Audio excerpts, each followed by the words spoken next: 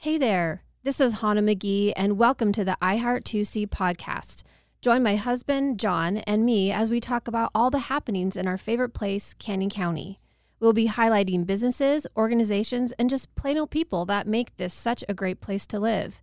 If you're tired of all the negative on the news and social media and need some inspiration, you have come to the right place. Canyon County is one of the fastest growing areas in the country. It's a great place to live, and it's where we're raising our family. We're going to take a few minutes each week to talk about the place we call home, the good folks, and the great happenings going on in Caldwell, Nampa, and beyond. So join us here at the iHeart2C podcast.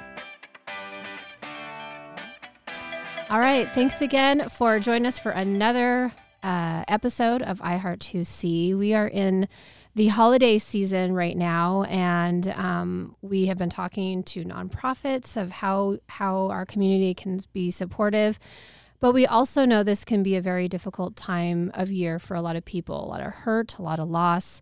And so John and I thought it would be a great idea to bring in a wonderful friend of ours who has helped us through a lot of ups and downs in our marriage and in our life with family and all of the things. So we wanted to bring in a special guest. His name is Ken Curtis. And we wanted to talk to you guys about how we can get through the holidays when it's not easy. So welcome, Ken. Thank you for joining us. Oh, it's my pleasure. We're so glad to have you here. Since they already know you and they don't know me, I'll give you a little bit of a sketch of me. Yes, please. My first career was in the United States Air Force, 23 and a half years. My last assignment was out at Mountain Home Air Force Base. I was a paralegal in the Air Force. And part of that job as being a paralegal was to help with prosecution of cases. So one of my last cases was a fellow who went to our church, and he lost his temper with a 2-year-old son and hit him so hard he killed him. Mm. And I knew the family, and so it was really a difficult case for me to be on the prosecution side. I knew what was going to happen. The mother in the trial brought pictures of when the accused was only about 2 years old, and his dad lost his temper, threw him so hard his head went through a wall. She had taken pictures of it and showed the court saying, look, we've had a problem with anger in our life. Mm. And so that was the inspiration I needed to change careers. Mm. I like to tell people for the first 23 years I helped put bad men in prison. And then I went to BSU, got my social work degree, and my first counseling job was in the hole at the maximum security prison here in Boise.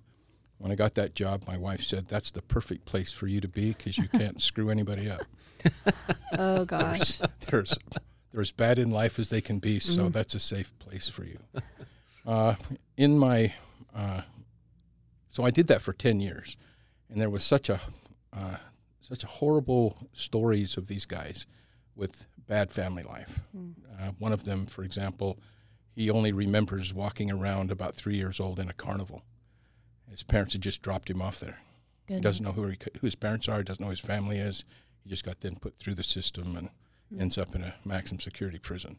So I went back to NNU and there in Nampa and got my master's degree in marriage and family counseling. And so for 23 years I put men in prison. For 10 years I helped them get out, and I finally got it and trying to help people stay together so that people don't go to prison. Right. Good. You've gone full circle then. Wow. When you was talking about this time of year that can be kind of cruddy for a lot of people. Mm-hmm. When I was in the military, I had a job that I didn't like, and that was the law librarian. And so as sort of a spoof on that, I made myself a Murphy's Law Book library. Had 4 books in it. One of my favorite quotes in that Murphy's Law Book library was that 90% of life is crud. Mm. And then O'Toole made a corollary to that said he was an optimist. Yep. So good. There's a lot of cruddy stuff in life. Mm-hmm. There's a lot of negative things. But there's a whole bunch of stuff. So even if 90% of it is crud, there's 10% that you can wallow in, and you can avoid that 90%. Mm. And so I think that is what the basic advice I would give to people is saying, I have the ability to choose to look at the good things. Yeah. The problem at this time of year, I believe, is that we are now faced with loss. Mm-hmm. We wish that somebody was there for Christmas that's not. Yeah. We wish we had something that we don't get. Yeah. And so that brings up the negative feeling of grief and loss. All these negative feelings are so associated with each other. Yeah. It's easy to go from grief and loss to depression. And then from there, I have 2 brothers that are dead of self-inflicted gunshot wounds. Mm. And that was another reason why I wanted to get into the counseling career field. And so that can lead to that because of some of the grief and loss that a person then goes through, and then that turns into other negative emotions. So I believe that one of the things I just love about this this time of life is good mental health is no longer in a closet thing. Yeah, it's true. Good mental health. If I now go to see a counselor, I don't have to keep that hidden so much as I did, even 10 years ago. People recognize that good mental health takes effort, and there are people out there to help others with good mental health, and it's not a stigma anymore. Mm-hmm. So to me, that's a really good thing, that I can improve my mental health. So good mental health is staying mostly in the positive emotions and briefly in the negative ones and using them for what they're designed for. Mm-hmm. Yeah. Go ahead, John. Well, I was just gonna ask about that, and it's almost like we have this double whammy situation right now where people are going to be at home for the holidays and they'll be grieving a loss, as you're talking about, Ken. And then I think you add on top of that issues surrounding COVID, such as being isolated and being at home and not being around people that you might normally be used to. I'll just tell you anecdotally, as I'm driving down the freeway or interacting with people, there seems like there's a lot more frustration and anger out there. And so you kind of, you combine that with what you talked about grieving at home during the holidays. How are people how can they cope with all of these things that are going on? Okay, so when I was getting my master's degree, one of the things that troubled me was they tried to make a professional out of me. Now, in order to do that, they were expecting me to consider myself a cut above the rest of the people, that I'm a professional and I'm here. And that gulf is not good when I'm trying to help somebody. So Here I am. And so I had to dummy this stuff down, not just for my clients and for people I'm trying to help, but for myself. So I have to use visual type things for myself so I can understand this. Yeah. Now, here's what I believe. I believe that emotions in general are very difficult to grasp and to talk about and to actually identify. We as a human species, we write movies, we do poems, we do music, all of that to get in touch with emotional feelings. You can go to a movie and you can get on a roller coaster of emotions from being scared half to death to, love and joy. And so all of these emotions are hard to actually define. However, I believe that the difference between a positive emotion and a negative emotion is extremely easy to identify. Mm-hmm. Positive emotion is a feeling that I have that if I stayed in that feeling the rest of my life, life is good. A negative emotion is any feeling I have that if I'm in that emotion, life is bad. Mm-hmm. And so those two things are very, very clear to me. Now, what is the good of a negative emotion? Why are they here? Mm-hmm. Yeah. If I'm a person that believes in a herd mentality, if it was bad for the herd, it would have been bred out of the herd a long time ago. Mm-hmm. So it must have some valuable function. Now, I believe that valuable function best be described as it's a fire alarm.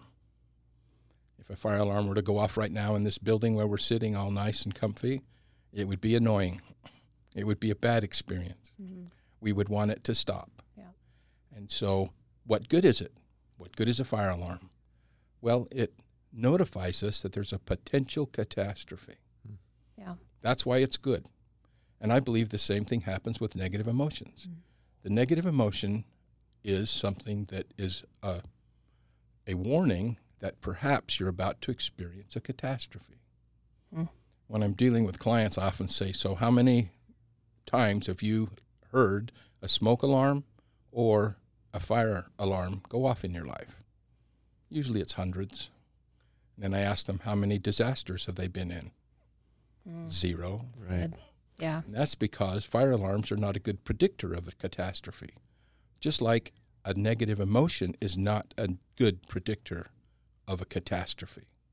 It's just for me to be aware that there's a potential one there, and for me to take appropriate actions to minimize a loss and to make sure the catastrophe doesn't happen. So we've mentioned grief and loss. Let's talk about that negative emotion. So probably one of the biggest losses I've ever suffered is my mom. This is a bad time of year to think about that because it brings up negative emotions, because I wish she was here. But if I do the right thing with my grief and loss, I ask myself, from the day I was born to the day my mom died, is any of the goodness that she put in my life gone? No. I have 100% of whatever goodness my mom gave to me is still there. That's good. Now, from the day she died until today, is all of that lost? No. The only part that's lost is what goodness she would have added to my life had she lived longer. Mm-hmm. Now, I believe that the grief and loss is the potential catastrophe. It's warning me, Ken, there's a potential catastrophe here that you will lose more than you should because you've lost your mom. Sure. And so what do? I write down stories of my mom. I take out photographs of my mom. I do all those things that make sure that I don't have a bigger loss than I've already suffered because my mom died. Mm-hmm. So that is, to me, the way you deal with negative emotions, is you go, well, what is the potential catastrophe? The potential catastrophe for grief and loss is that I will not cherish and I will not make sure that it's a super good part of my life what good that person or thing added to me. Mm-hmm. That's the catastrophe that's a potential. John? Yeah, no, I think that's spot on. I know we lost my dad a couple of years ago, and especially this time of year is when things, you really start missing him and you really want him to be around. And I force myself, I change my thinking on it and literally to say, what a great 46 years I had being around my dad. Yeah. Now, what a blessing that is. That's right? great. Notice that when you first started talking about your dad and the loss, and when I first started talking about my mom, there was a sadness of that. Right. Now, John, tell me one of your favorite memories of your dad. Oh, there's so many. I would say the thing I think about the most often and the behavior that my dad had that I try to emulate the most is he was always at our activities, whether it be our baseball games or our football games or whatever the case may be. My mom or dad was at every single one of them. And so Hannah will tell you, I don't miss any of our kids' ball games for anything. I'll skip meetings. I'll be late for things, but I'm not going to miss my kids' ball games. And that's what I remember about my dad so much is he never missed a game.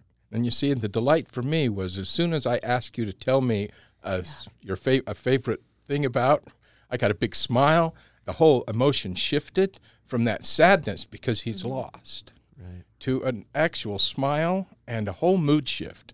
The whole mood shift happens as soon as you tell me. Now, I didn't create that story. All I did was ask you to tell me about it. Yeah. And so that is how you deal with the grief and loss. That whenever you feel this sadness, the first thing you have to do, in my view, is that you have to acknowledge that I'm sad that my mom isn't here. Mm-hmm. I can't stuff that emotion. I can't say, oh, well, I'm not really that sad. Sure. No, because these emotions, these negative emotions, are more powerful than that. They will not be ignored, just as a fire alarm would not be ignored if it went off in here. We would be compelled to do something about it. It's the same way with our negative emotions. And so I acknowledge that I'm sad that I lost my mom. And then I go, is there anything that I can do to make sure that I don't suffer a catastrophe? Yeah, there is. I can tell somebody, I can even tell it now into some electronic form, a favorite story of my mom. And as soon as I do that, the emotion will shift. Yeah. Wow. That's powerful. And I know I heard that there was a study done where that you cannot be grateful and have anxiety at the same time mentally. You can't think of both at the same time. And so, like you said, is finding the joy, finding the story that you can share about, but also, I think of just myself when I'm down in the dumps or whatever, but when I find things to be grateful for and thankful, that my health and I have my family with me, and you that anxiety or that depression or that sadness tends to go away because you're, like you said, you're elevating that 10% of the good in our lives above all the 90% of, the miserable things. And it's so true. And so can you talk about a little bit more, maybe more about that, if that's something you see as well, helping with sadness around this time too? I believe that what you've hit on there is a really fundamental key of good mental health. It's really impossible for me to be full of joy and hatred at the same time. Yeah. It doesn't really matter on these emotions which one I have. Whatever one is there is going to push the others away. Mm-hmm. And so you're the one that gets to choose whether or not you're going to do things that are going to encourage a positive emotion or not. And that's up to you. Many times the problems with these negative emotions and people who suffer from chronic depression, mm-hmm. What's happened is that depression is such a powerful negative emotion that it cuts a neural pathway so deep that it's very difficult for a person to get out of it. Yeah. And so talk therapy, medications, and all that will help them mm-hmm. get out of that. And so it's a very difficult thing because it cuts so deep.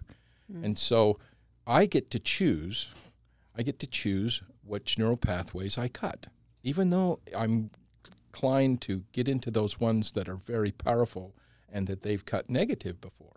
Mm-hmm. I can still choose a different path. Mm. And there's help out there, especially for things like depression. There's help out there for both talk therapy and medication. And the statistics are really cool about that. Talk therapy on its own gets the same rate of success as medication on its own. Hmm.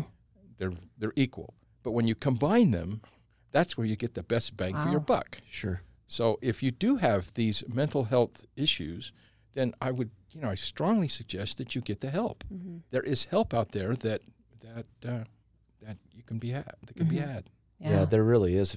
There's all kinds of resources on the internet about people that you can call or counseling services that you can call, and so much of it, as you know, Ken, is free. Yeah, some of it you have to pay a counselor and that, but boy, certainly for initial responses and initial help, there's so much free help out there. And what I would suggest also, one of the things when I got my master's degree, I was 60. And so I was older than the professors. And so that was such a cool I wish I was older than all of my teachers in high school. That would have mm-hmm. been a whole different experience. That would be. But one of the things that was a real fascinating part was they exposed us to a whole bunch of different theories. And those theories went all the way from one theory that said you never make any suggestion to your client about how they help. You just reflect back to them. They've named a theory after that. And then there was, on the upper side of that, there's solution-focused, where all you do is explore solutions to the person's problems. And then after they exposed me to all of these, they said I had to choose one. Mm. I said, I don't care. Just tell me which one works the best. And they said, well, they all work the same. Mm. How can that be? How can it be that they can be such different approaches to mental health? Now, I believe that the reason that is because the way to choose good, wholesome, balanced things in your life are probably limitless.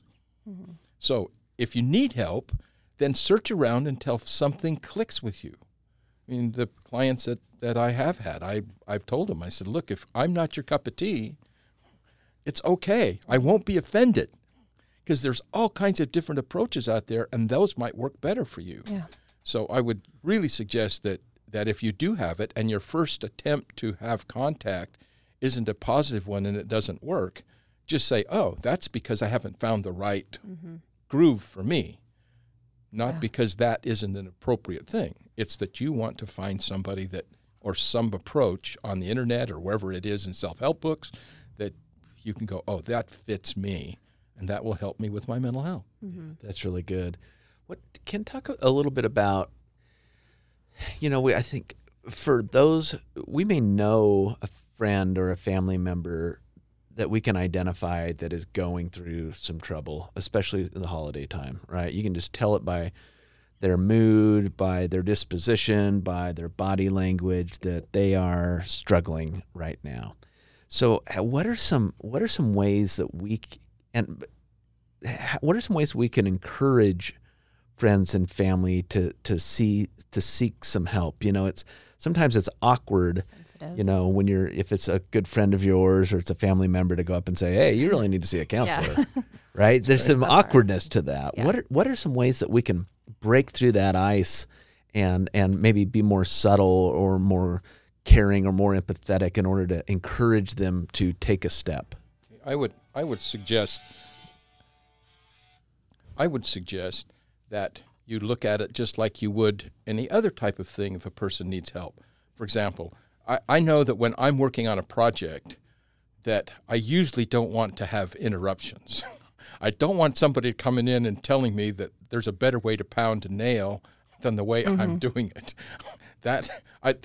I believe that is a natural way, whether it's a mental health thing I'm struggling with or building a shed or working on a car.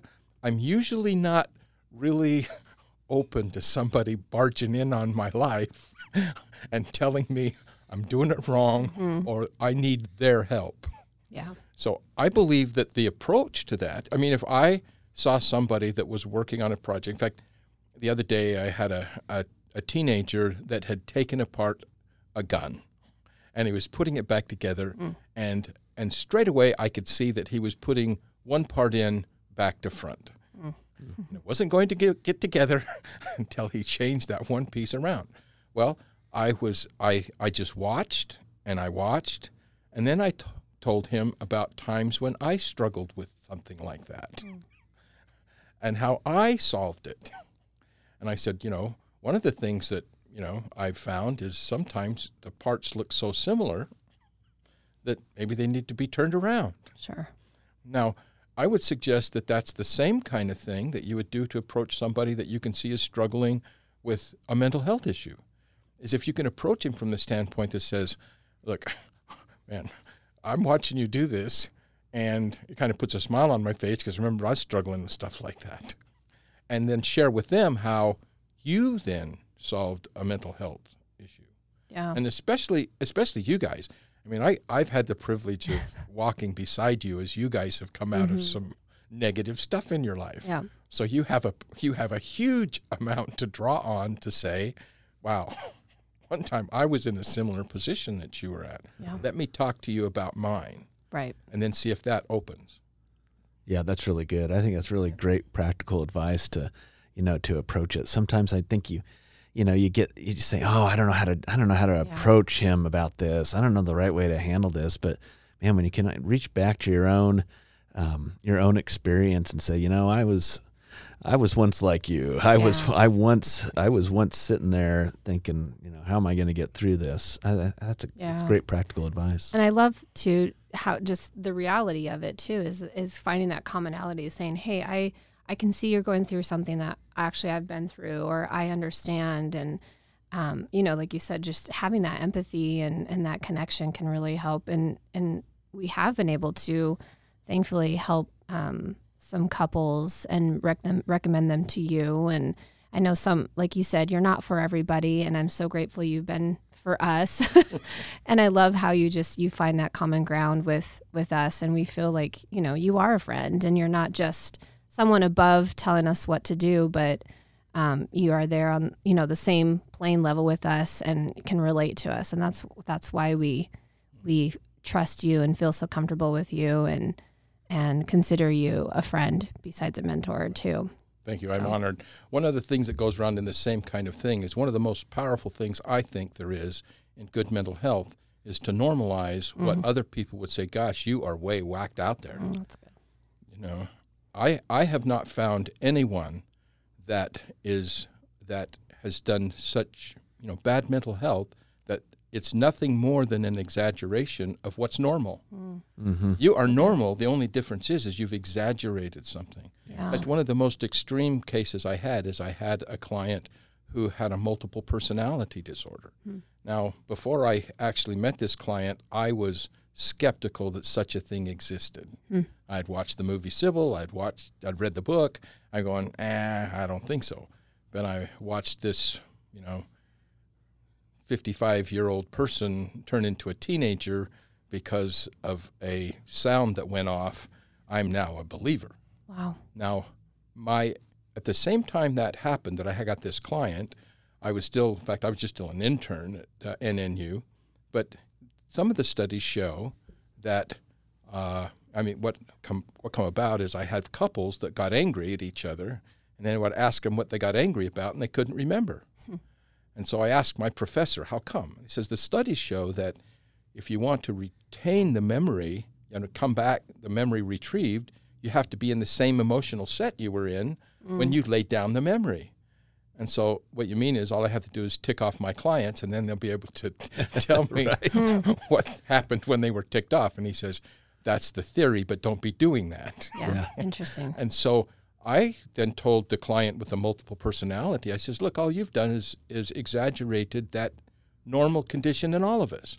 You've now taken that, which is normal, that I can only remember things if I'm in that emotional state, and you've just exaggerated. And this person had seen psychiatrists 3 times a week in Chicago for years and years to try to blend the personalities back together. And my approach was saying, there isn't that. All you are is making an exaggeration of your emotions that all of us experience. All of us have that, not just you. You are not unique in that. And that's been my experience, even in the real extreme cases like that one. Nothing is other than just a exaggeration of a condition that all of us are in. So you are normal. I'm normal. Sometimes I exaggerate some of the things that are going wrong in my life, and I need to find a balance to that. But you are just as normal as everybody else, just that you've exaggerated something. Sure. I love that perspective. Yeah, that makes a lot of sense. As you were talking about that, it made me think, our discussion so far has been about, so the negative emotions that come with loneliness or missing or yearning during these holiday times. But one of the magical things about Christmas is that it also brings on a lot of positive emotions and a lot of reminders, especially for those of us who are believers like you and Hannah and me. It can be powerful, positive, right? Not every interaction is going to be a Hallmark movie, but this feeling of Christmas and joy and celebration, that can also be something we can focus on. Right, and there's all kinds of things out there now, even from the standpoint, I sometimes get a big kick out of just watching bell ringers at the store. There's some of them that should get an Olympic gold medal for the way they ring the bell on that. And so there is things like that. There's concerts going on. There's concerts to go to. Lights. And I believe that it's extremely difficult to go to these things without experiencing the positive emotions that are there. And there is so much to be had with actually giving and being appreciative, because it's very difficult to give something and see the reaction of the person that you're giving that to without it shifting your emotions to a positive one. Yep, right. Definitely. So, you ought to be on your own quest to boldly go where you've never gone before and go out there and experience some of that 10%. Yeah. Because it's there. Yeah. Now, there's a lot of space in between it. But there is some really wonderful nuggets of joy out there. Yeah, maybe it's a Christmas song, or as you say, maybe you see a bell ringer or something like that triggers, these positive emotions. And like you said, so I'm actually one of the worst at this. I love receiving gifts, right? And so I often focus on a good heart too. Receiving gifts. But man, just changing your whole focus and your whole attitude about things can sometimes just be giving. Oh. It is. And if you're the type of person that just likes to receive gifts, well, then give yourself one. Wrap it up. He's good at that. And you see, and I say that, and you're laughing. Yeah. But, I've actually done that before. When I finally realized I was a hard person to buy a gift for, there's been times where I've bought my own gifts. And he's really good at that. Oh, look, I'm getting old enough now that if I leave it there for a month, I even forgot what it was. Ran out. There's even the joy of, wasn't I clever to buy that for me? Mm-hmm. So there are, it's, to me, it's endless ways to find joy and put joy in the Christmas spirit or in your life. Yeah, and I think too, Ken, and maybe you can speak to this as well. It's a great time for families to gain some perspective. As you know, Hannah and we're the parents of a 13-year-old and 11-year-old, and we're blessed that we're able to provide lots of different things for them with their activities or things that they may want, and so we're blessed. But this can also be a great way to teach your family or to teach your children about empathy and about giving and about those topics. And it can be all over. I remember one of the things that we did in England, there was this place we'd walk past when we take the kids to school, and whoever had the house just had this really wonderful garden. And it was just a pleasure to view every time we went past it. So that next Christmas season, we got little gifts from the garden shop of seeds and stuff like that. And so the kids, got to have this joy of being anonymous and giving joy to others and those type of things. So there are all kinds of ways for you to, experience a Christmas season that's positive and uplifting. Mm-hmm. And especially when I think about things like my mom, that what she did. And I go, well, she did that. And she would be, if she's looking down at me, she'll be pleased that I do and fill in the blank. Mm-hmm. And go do those. Yeah. Because those are the things that then will go, when I think of my mom, I think, well, she's smiling that I'm doing something that she would approve of. Yeah. Or do something that, I really like that. Do something in honor of them, right? Whatever activity it was that your mom may have loved, or whatever charity or, that my dad may have loved. What a great way to get back to that 10% by honoring that, by making a donation to the rescue mission or taking the kids to go volunteer at, some activity. What a great way to honor that person that you're missing. Yeah. Yeah, that's great. See how just by the three of us talking about it and getting creative about what we can do, and our focus now has been to say, well, what can I do to get into the joyous part of this Christmas season? Yeah. Because there's a lot of it out there. Mm-hmm. And so, that's great. Get creative. Yeah. Go do it. And, just go do it. Yeah. This has been such a great chat and conversation. I don't think I've ever had a bad conversation, really. Like, you definitely bring such a great perspective. And that's what I love, too, is I think what I know we're trying to teach our kids is a lot of life is about perspective and how you choose to look at it. One person can look at a Christmas tree and think it's ugly, and another one can look at it and think it's beautiful. And it is really about perspective and finding the joy in life. So I thank you so much for coming and helping us have a different perspective for holidays, especially for those who are suffering and really struggling through this holiday season, to be able to look at it in a different way. For those who might still need help or want to talk to you or someone else, what's the best way for our listeners to be able to get in contact with you? Probably the best way is to send me an email at ken6743@hotmail.com. Okay. And I'll have that information on the notes too. And they can also call or text. I'm not too good at smoke signals, things like that. But text message or giving me a call. I always respond. I have my own sweetheart that I'm still trying to woo. So if I've got a date with her, you may have to wait until the date's over. But I promise to get back to people. I don't let people hang. And I think that's so important. It's like we talked about a moment ago. If for our listeners out there, if you are experiencing something like this, there's help out there, and you just heard about it. And email Ken, get a hold of these notes afterwards. There are people who can help you, and there are people that can help you get out of this mindset, and it can be done. Yep. Well, thank you so much. Have a Merry Christmas, Ken, and thank you all for listening today. And we hope that you will also choose joy this holiday season, but also reach out if you really need help. Merry Christmas, everybody. Thanks for joining us on the iHeart 2C podcast. Do you know someone or something that we should highlight? Would you like to get the word out about your business? Send us a message at podcast@iheart2c.com. You can follow us on Instagram and Facebook at iHeart2C. If you like the podcast and are listening on Apple, make sure to leave a review.